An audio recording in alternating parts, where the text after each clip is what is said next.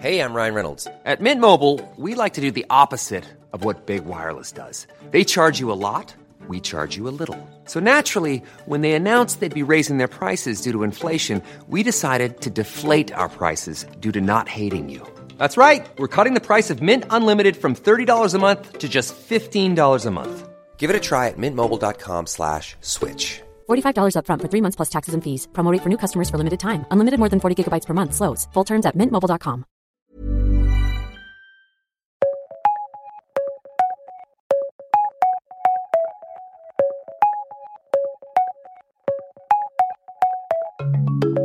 Hello and welcome to The World in 10, where we discuss the biggest global news stories with analysis and expertise from the Times of London. With me, Lou Newton, and Stuart Willey. Today, a mob storms an airport looking for Jews.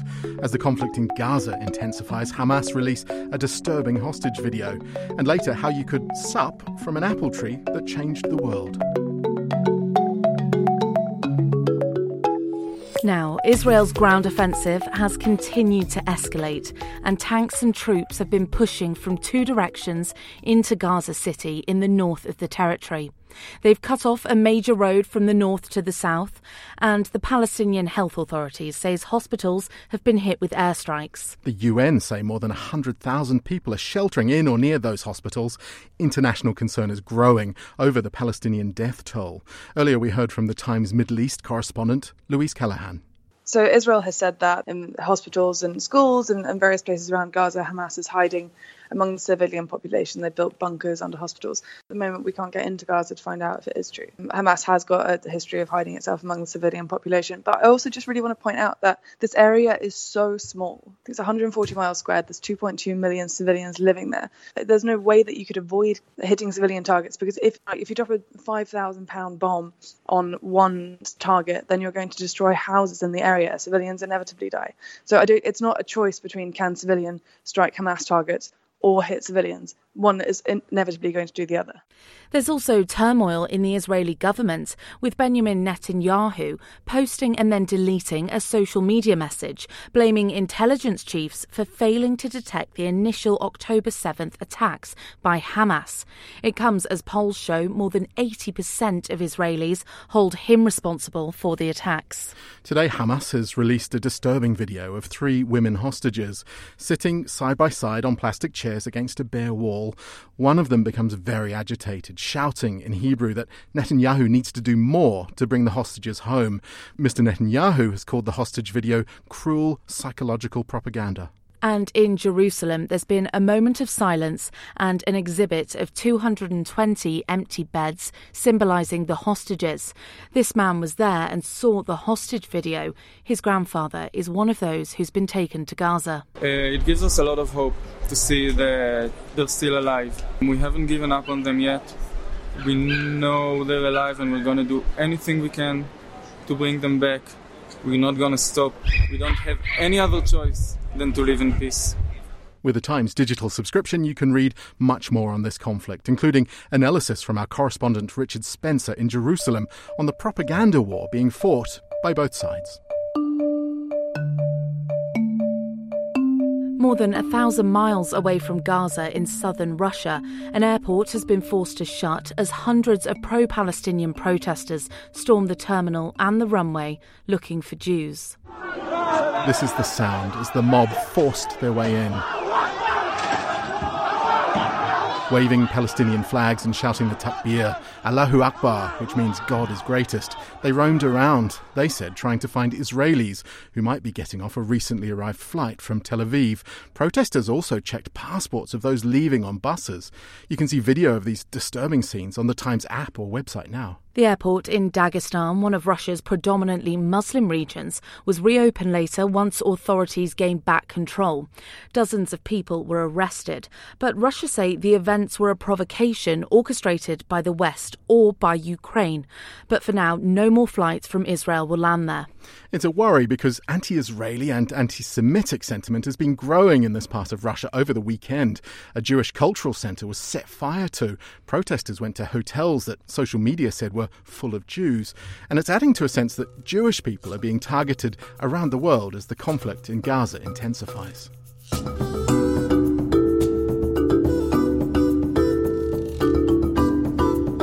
how do you like the sound of a drink made from the fruit of the world's most famous tree? Well, it might just be possible. The story goes that in the summer of 1666, Sir Isaac Newton was sat beneath a tree when an apple fell from a branch and hit him on the head. He supposedly shared the anecdote with friends and explained it as the moment that led him to coming up with the law of gravity. Well, a sapling of that very tree has now been acquired by one of his distant relatives, who happens to be a cider producer. Newton is Giles Wood's 8 times great uncle and spoke to us earlier. Well, we've been very fortunate. We've been growing apples for the last 70 years, and we produce about 500 tons of them. I have 2 sons who three years ago said, "Dad, come on, why don't we have our own cider company?" And then, blow me down, about a month ago, we heard about an auction for tree saplings from the original tree up at Woolsthorpe, which was Sir Isaac Newton's home. So we thought, good idea, we have to have one of those to square the circle. Away we went. But don't hold your breath, as you'll have a bit of a weight on your hands. But at the moment, we've got a sapling, which is only about 1 metre high, so it's tiny. Yeah, it'll take probably 4 to 5 years before it produces an apple. I think what we'll do is the amount of apples that will come off that tree means that we could probably make about a couple of 100 bottles a year to start with.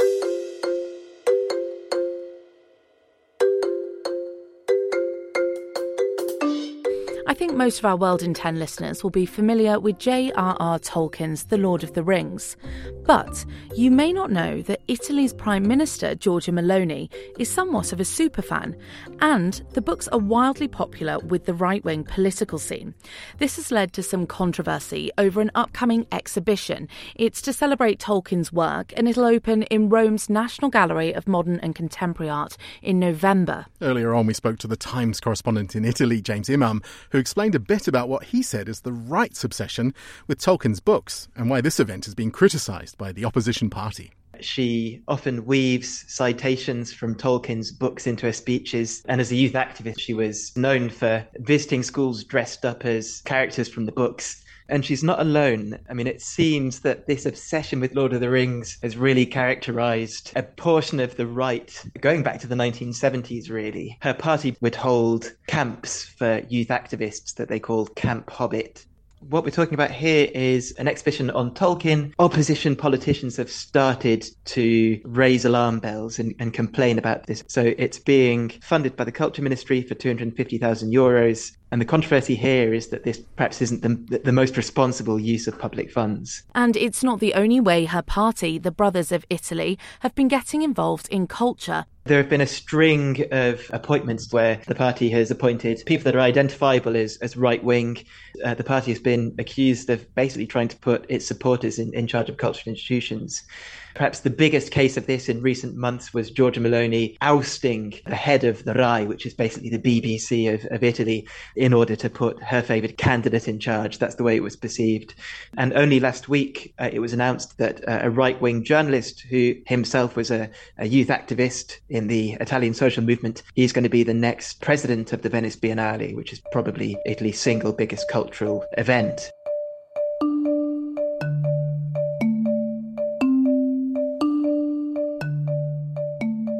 And some news from the world of sport after the parents of Liverpool striker Luis Diaz were kidnapped by gunmen on motorbikes in Colombia. His mother's already been rescued, but a major military and police operation is now underway to find his father. Yeah, it must be heartbreaking. His parents were on their way home as they stopped at a petrol station near the border with Venezuela. They were reportedly approached by gunmen. And now there's a $49,000 reward that's been offered by Colombian police for any information. The Colombian police director, William Salamanca, has said he spoke to Diaz and said he's putting all efforts towards finding his father.